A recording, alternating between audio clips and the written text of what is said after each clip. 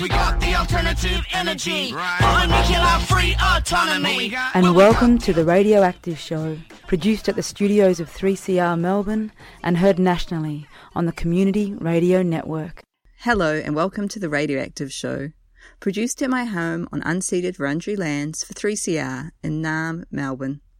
I pay my respects to Wurundjeri elders past and present and welcome all First Nations people listening today. This land always was and always will be Aboriginal land. The Radioactive Show is brought to you with the support of the ACE Nuclear Free Collective at Friends of the Earth. My name is AC. Today I'm excited to introduce you to a little-known organisation that's doing some very important work. I've delved into the Internet archives to find this interview between Joy Ito, Sean Bonner and Peter Franken, the co-founders of Safecast, a citizen science organisation that formed in response to the Fukushima nuclear disaster. At the time of the disaster, information on local radiation levels was scarce, but their organisation combined a crowdsourcing approach with cutting-edge and easily sourced technology to quickly begin monitoring, collecting and openly sharing information on environmental radiation. They now have a global network that provides open, accurate and unbiased environmental data on radiation levels, and have expanded their monitoring to include air quality. This interview took place in 2016 and originally aired on Joy's Conversations podcast, which I've linked to in the Radioactive Show website. The interview begins with Peter Franken speaking with Joy Ito about how the organisation started. Over 5 years ago, after the Fukushima nuclear disaster happened, we all were very worried about our families and what was happening. And very quickly we started to worry about what radiation levels are. And when we went on the internet and we went on television and we tried to look for it, we had a very hard time get any data. And not just data from Fukushima, but just data from anywhere in Japan. So we started to look around for that information, couldn't find it. Then we tried to buy Geiger counters to measure ourselves, and in 24 hours, all Geiger counters were sold out. So we didn't have any means to do things on our own. So we, ideas like crowdsourcing with lots of people with Geiger counters didn't work out. Lead time for Geiger counters went from 6 to 12 months. So then we started to really, we brought lots of people together with your great help, and we started to think through what can we do here from Tokyo.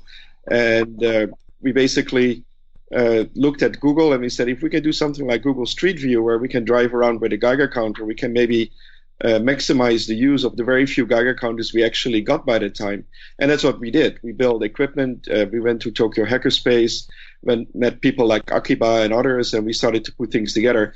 And in about a week's time, we had a kind of a mobile Geiger counter that you could put on a car, and it kind of looked like this. It's kind of a big bento lunchbox with a Geiger counter in it. And we started to, you can see that here.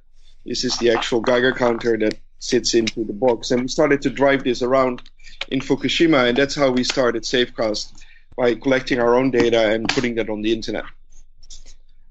But the key thing is we used open hardware and open software like Arduinos to put the system together. And so initially we built lots of these systems by hand here in Tokyo, and that really got us going to start mapping out. And what we were starting to see from the data that came back from Fukushima was that, opposed to what we heard from the government, that the pollution was contained to a 20-kilometer perfect circle, it was all the way up 100 kilometers away from the power plant, and it was very spotty. So you couldn't really tell the radiation level by measuring literally everything around you, because you could be in a low area here, but a block away, the radiation levels would go up. So, and as we started to meet lots of people in Fukushima, they were basically very worried about where they were living, and they didn't get any information around their neighborhoods. So we started to make the plan to measure everything, every single street in Japan, and that's what we went out to do. And we used lots of the power of the people themselves, rather than us. Like if you think about Google Street Map, they decide where they're going to drive around. We turned that around, and we gave people devices, and people decided where they wanted to measure. I mean, basically where it mattered most to them. And that's how we started to get lots of data, increasingly more data from Fukushima, and we started to build up our radiation map. And I remember in the early days, the government was not very helpful, and the media rarely even referred to us. And I think online, people were kind of criticizing us because we were amateurs, and that and in fact we didn't really know what we were doing. But I think what was interesting, was because we just, whenever anybody criticized us, not whenever, but in many cases, we would just co-opt them. We would say, well, then it's kind of like Wikipedia, where you say, this is wrong. You say, well, why don't you help us fix it? And then I think what's really amazing to me is the extent to which, you guys have really pulled in a lot of the people who are the professionals. And maybe Sean, you can talk about the thing that you did in Washington, D.C. I mean, we're bringing in some of the world's experts and letting them play, and then they have fun, and before they know it, they were sort of part of our team. Part of this is that, we're trying to get everybody to understand this. And I think that the data that we started getting back from our devices looked very different than the data that people were used to seeing. Not because it was reporting different things, but people were used to seeing these really, really kind of averages of really wide areas. And our data was very precise and tagged to individual GPS points. So people were very interested to look at it, and that was actually a really good hook for us to bring in some of these other professionals, because they were used to staring at these data sets where everything was kind of averaged out over large areas. And so having a new way to look at the same kind of data that they had previously was very interesting for them. And we've been sort of professing a lot about how with the very few people we can get lots of data back. You don't need every single person to collect it. A very few people can carry these devices around and get lots of data. So we've held a lot of these workshops. So the one we did in Washington, D.C. Was a collaboration with the NRDC, the Natural Resources Defense Council. It's a big environmental protection group in the U.S. that does a lot of litigation to try to keep the environment safe in a lot of ways. They're kind of watchdogs on things. So we had an event at their office where we invited lots of people, kind of pro-nuclear, anti-nuclear, pro-policy, anti-policy, all kinds of people into the office, and talked about what we were doing. And then we actually had them build BGEIGs themselves with hand. So they started off in the morning with a desk full of parts, and by the end of the day, they had their own Geiger counters. And then we sent them out around the city, and we didn't have any data from Washington, D.C. at all before that. And then so they went out just for a few hours and walked around the city, and then we published all that information on our maps. And after we published it, one of the attendees was from the NNSA. So they're the people that are usually monitoring radiation levels all around and keeping track of that stuff. And so they had data, but they had previously kept it locked up as kind of a national secret. And then once we published our data, then there was no reason for them to keep that stuff private anymore, and they were able to post the measurements they had on their own website as well, and show the correlation between what we had and what they had. And it was quite interesting, because even once they were able to publish their data, there were still sections that are kind of blocked out in their data, for sort of national security purposes, right? So just kind of arbitrary locations, right, like around the White House or something. But as a member of the general public with a Geiger counter in your hand, you can walk right up. So our data covers more ground than what they were able to release with theirs. That was Sean Bonner, co-founder of Safecast, explaining how their data is going beyond what has been previously monitored and has encouraged the release of existing information on radiation levels by government agencies in the US. Next, Peter Franken describes expanding their network to include stationary monitoring sites near Fukushima.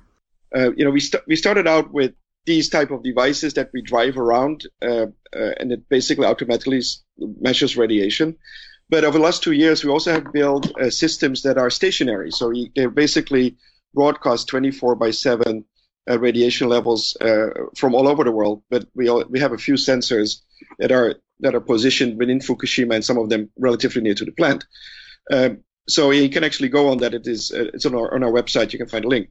And So what happened is when the tsunami was about to hit the Fukushima plant 2 weeks ago, we started to talk about that people could follow the radiation levels live, and we built this system for that purpose. That if there is something, people can get that information from somebody independent. And obviously, 5 years ago, nothing was available.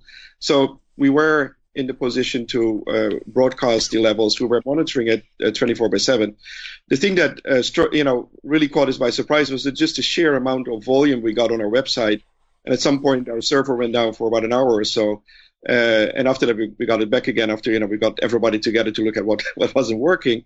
Just a moment. I think you put up something else, and maybe I can provide commentary on that very quickly, because I saw somebody was commenting that during the disaster, there was no information on national news channels. And actually, what you're looking at is actually a picture I took of the TV broadcast in April of 2011, and it's in Japanese, but for those of not in the know, that the radiation levels there per prefecture, prefecture has a couple of million to tens of millions of people.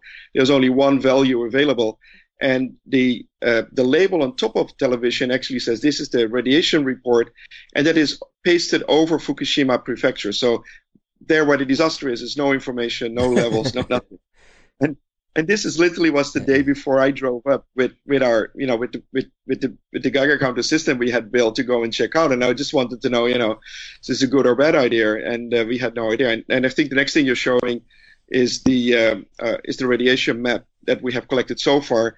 The colors kind of indicate the levels. Darker blue indicates kind of normal background radiation levels, and you can see where it gets red, yellow, and white. That is where where the radiation levels go up, and specifically are still even today quite high around the nuclear power plant. Yeah. So, yes. No, I was just going to say also, I remember when they were first showing it, they were just showing these concentric rings for evacuation. But when you look at the data, actually, it shows that, the wind has sort of created this swirl. And I remember some people were being evacuated from places that had lower radiation to maybe, this is not common, but in some cases high radiation.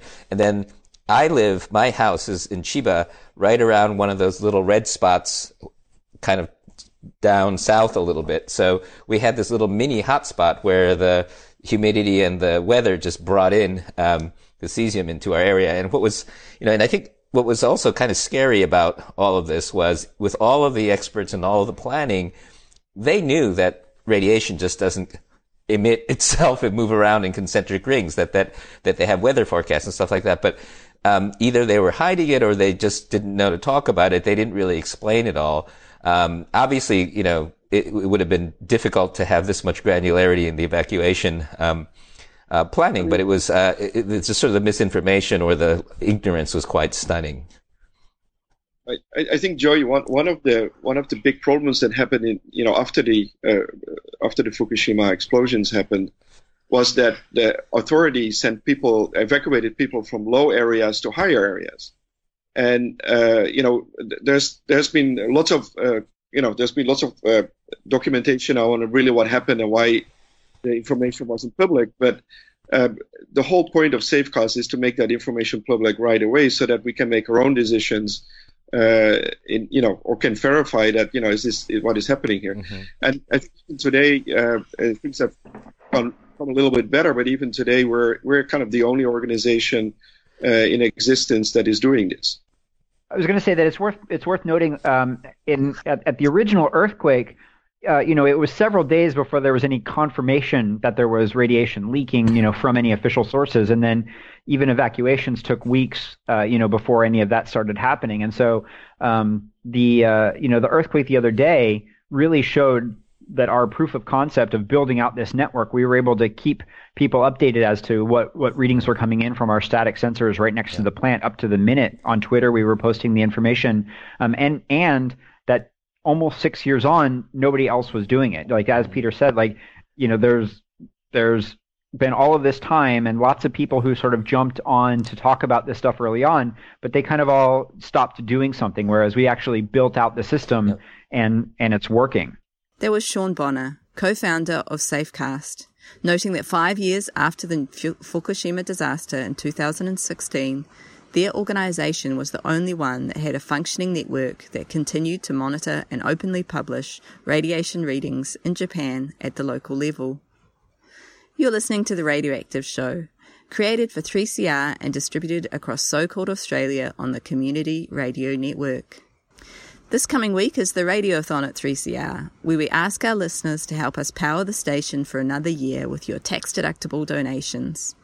We'll have a live show next week, but if you want to get in early, you can make a donation on our Give Now page. Go to www.givenow.com.au and pop Radioactive Show in their keyword search bar to find our online donations page. Or you can call the station to make a donation on 03 9419 8377 and invest in a radical, independent community voice on our airways. Next we hear from Peter Franken, speaking about how people have come to trust the data that Safecast provides. It's very important. I think how we started was we just wanted to know what was happening and getting the facts right. And as you mentioned, we have had many dialogues over the last 5 years with many groups, not only with Japanese government, but Sean was mentioning we've been talking with counterparts in other governments, including IEA and the US EPA, etc. And the key thing is that one thing is we measure independently environmental data, radiation levels. We publish that. We are very serious about it. We try to do as good job as possible by using everybody that is in our group, all people on the ground. And that builds up a natural trust. You know, if you have a cold and you want to know if you have a temperature or not, you just measure it yourself.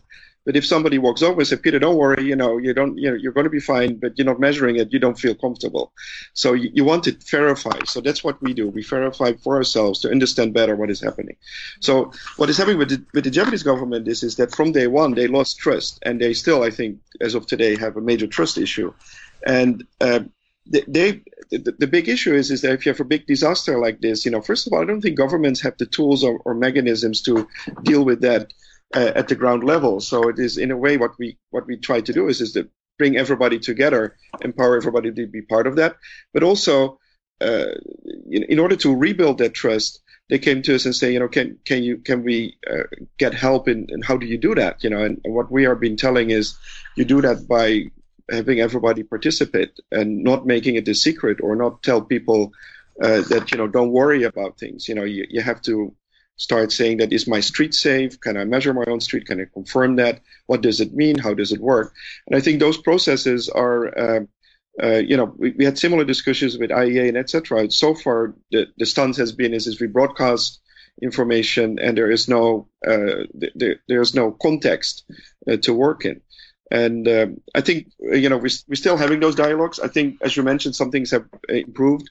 We have seen Japanese government, to a larger extent, copy the way we're measuring and trying to do that. But I think there's many steps left to work on. I think when the disaster happened 2 weeks ago, when 2 weeks ago we had tsunami, fortunately enough, it didn't cause a major issue. But I think at that time we were still the only ones that could tell you the exact level at that point in time. So I think we, more work to do. But I think also with radiation measurement, what's really important is that we didn't go out to find desperately to go look for the highest level we could measure.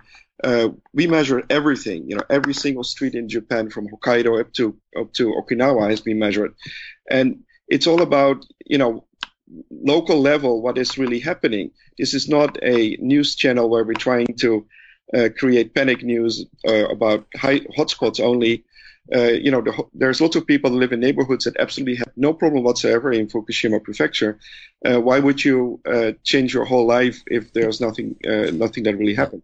So, and that is, I think, the government had a real issue is that didn't go out and measured everything. So they left lots of people worrying about their neighborhoods, not having the tools to measure it, which could have been a very different thing if they would have had all the tools in place to do it. Sorry, Joe. Yeah, and I think that's one thing that I wanted to point out is, as far as I remember, I think more people became, and I think I'm glad that we changed the name to Safecast, but because I think, I remember stories of people having these hazmat suits coming to their house to measure the radiation, and the government would say, well, we can't tell you the data because it's not part of our protocol. So you get these people all bundled up, measuring your house and then walking away. And when we would go with our people, we would share the data and we would show what parts, like the cesium stuck to the roof, so the room at the top where the kids is hotter than the room downstairs, so maybe you should move them, and there's a pile of cesium by your drain, let's help you move that out. But also just generally, I think people were happier and felt safer after they got the radiation data, because in most cases it wasn't as bad as you imagined, and I think that protocol that the government had of just collecting the data and not really sharing it, and not allowing the people in the field to be that helpful, I think, especially at the beginning. I think they, obviously started changing their protocol, but I think that most people felt better after they got their data than scared, and I think that was important too. Yeah, so there's actually there was actually a group from Harvard that took our data, and they had a bunch of data from that they had mined from social media to determine stress levels of people at different times based on what they were talking about and how stressed out they were, and correlated that to news reports of what was going on. And then they were able to take our data and see when we released things and how that impacted stuff. And they were able to show that stress levels across the board dropped when people had data, even if it showed something negative, because then they at least had something concrete and then they could make decisions. And regardless of what was actually contaminated or not, when people didn't have data, their stress was through the roof. That was Sean Bonner speaking about how providing accurate data on radiation levels to people in Japan following the Fukushima disaster actually reduced stress, even where high levels were recorded. You've been listening to The Radioactive Show, sharing an interview from the founders of Safecast, Joy Ito, Sean Bonner, and Peter Franken, which originally was published on Joy's Conversation podcast in 2016.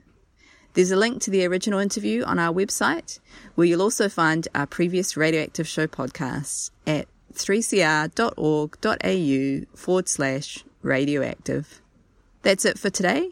You've been listening to The Radioactive Show, produced for 3CR at my home in Naarm, Melbourne, and broadcast across these stolen lands known as Australia through the Community Radio Network. If you want to get in touch with us, please call the 3CR office on 03 9419 8377. Thanks for listening, and here's to a nuclear-free future.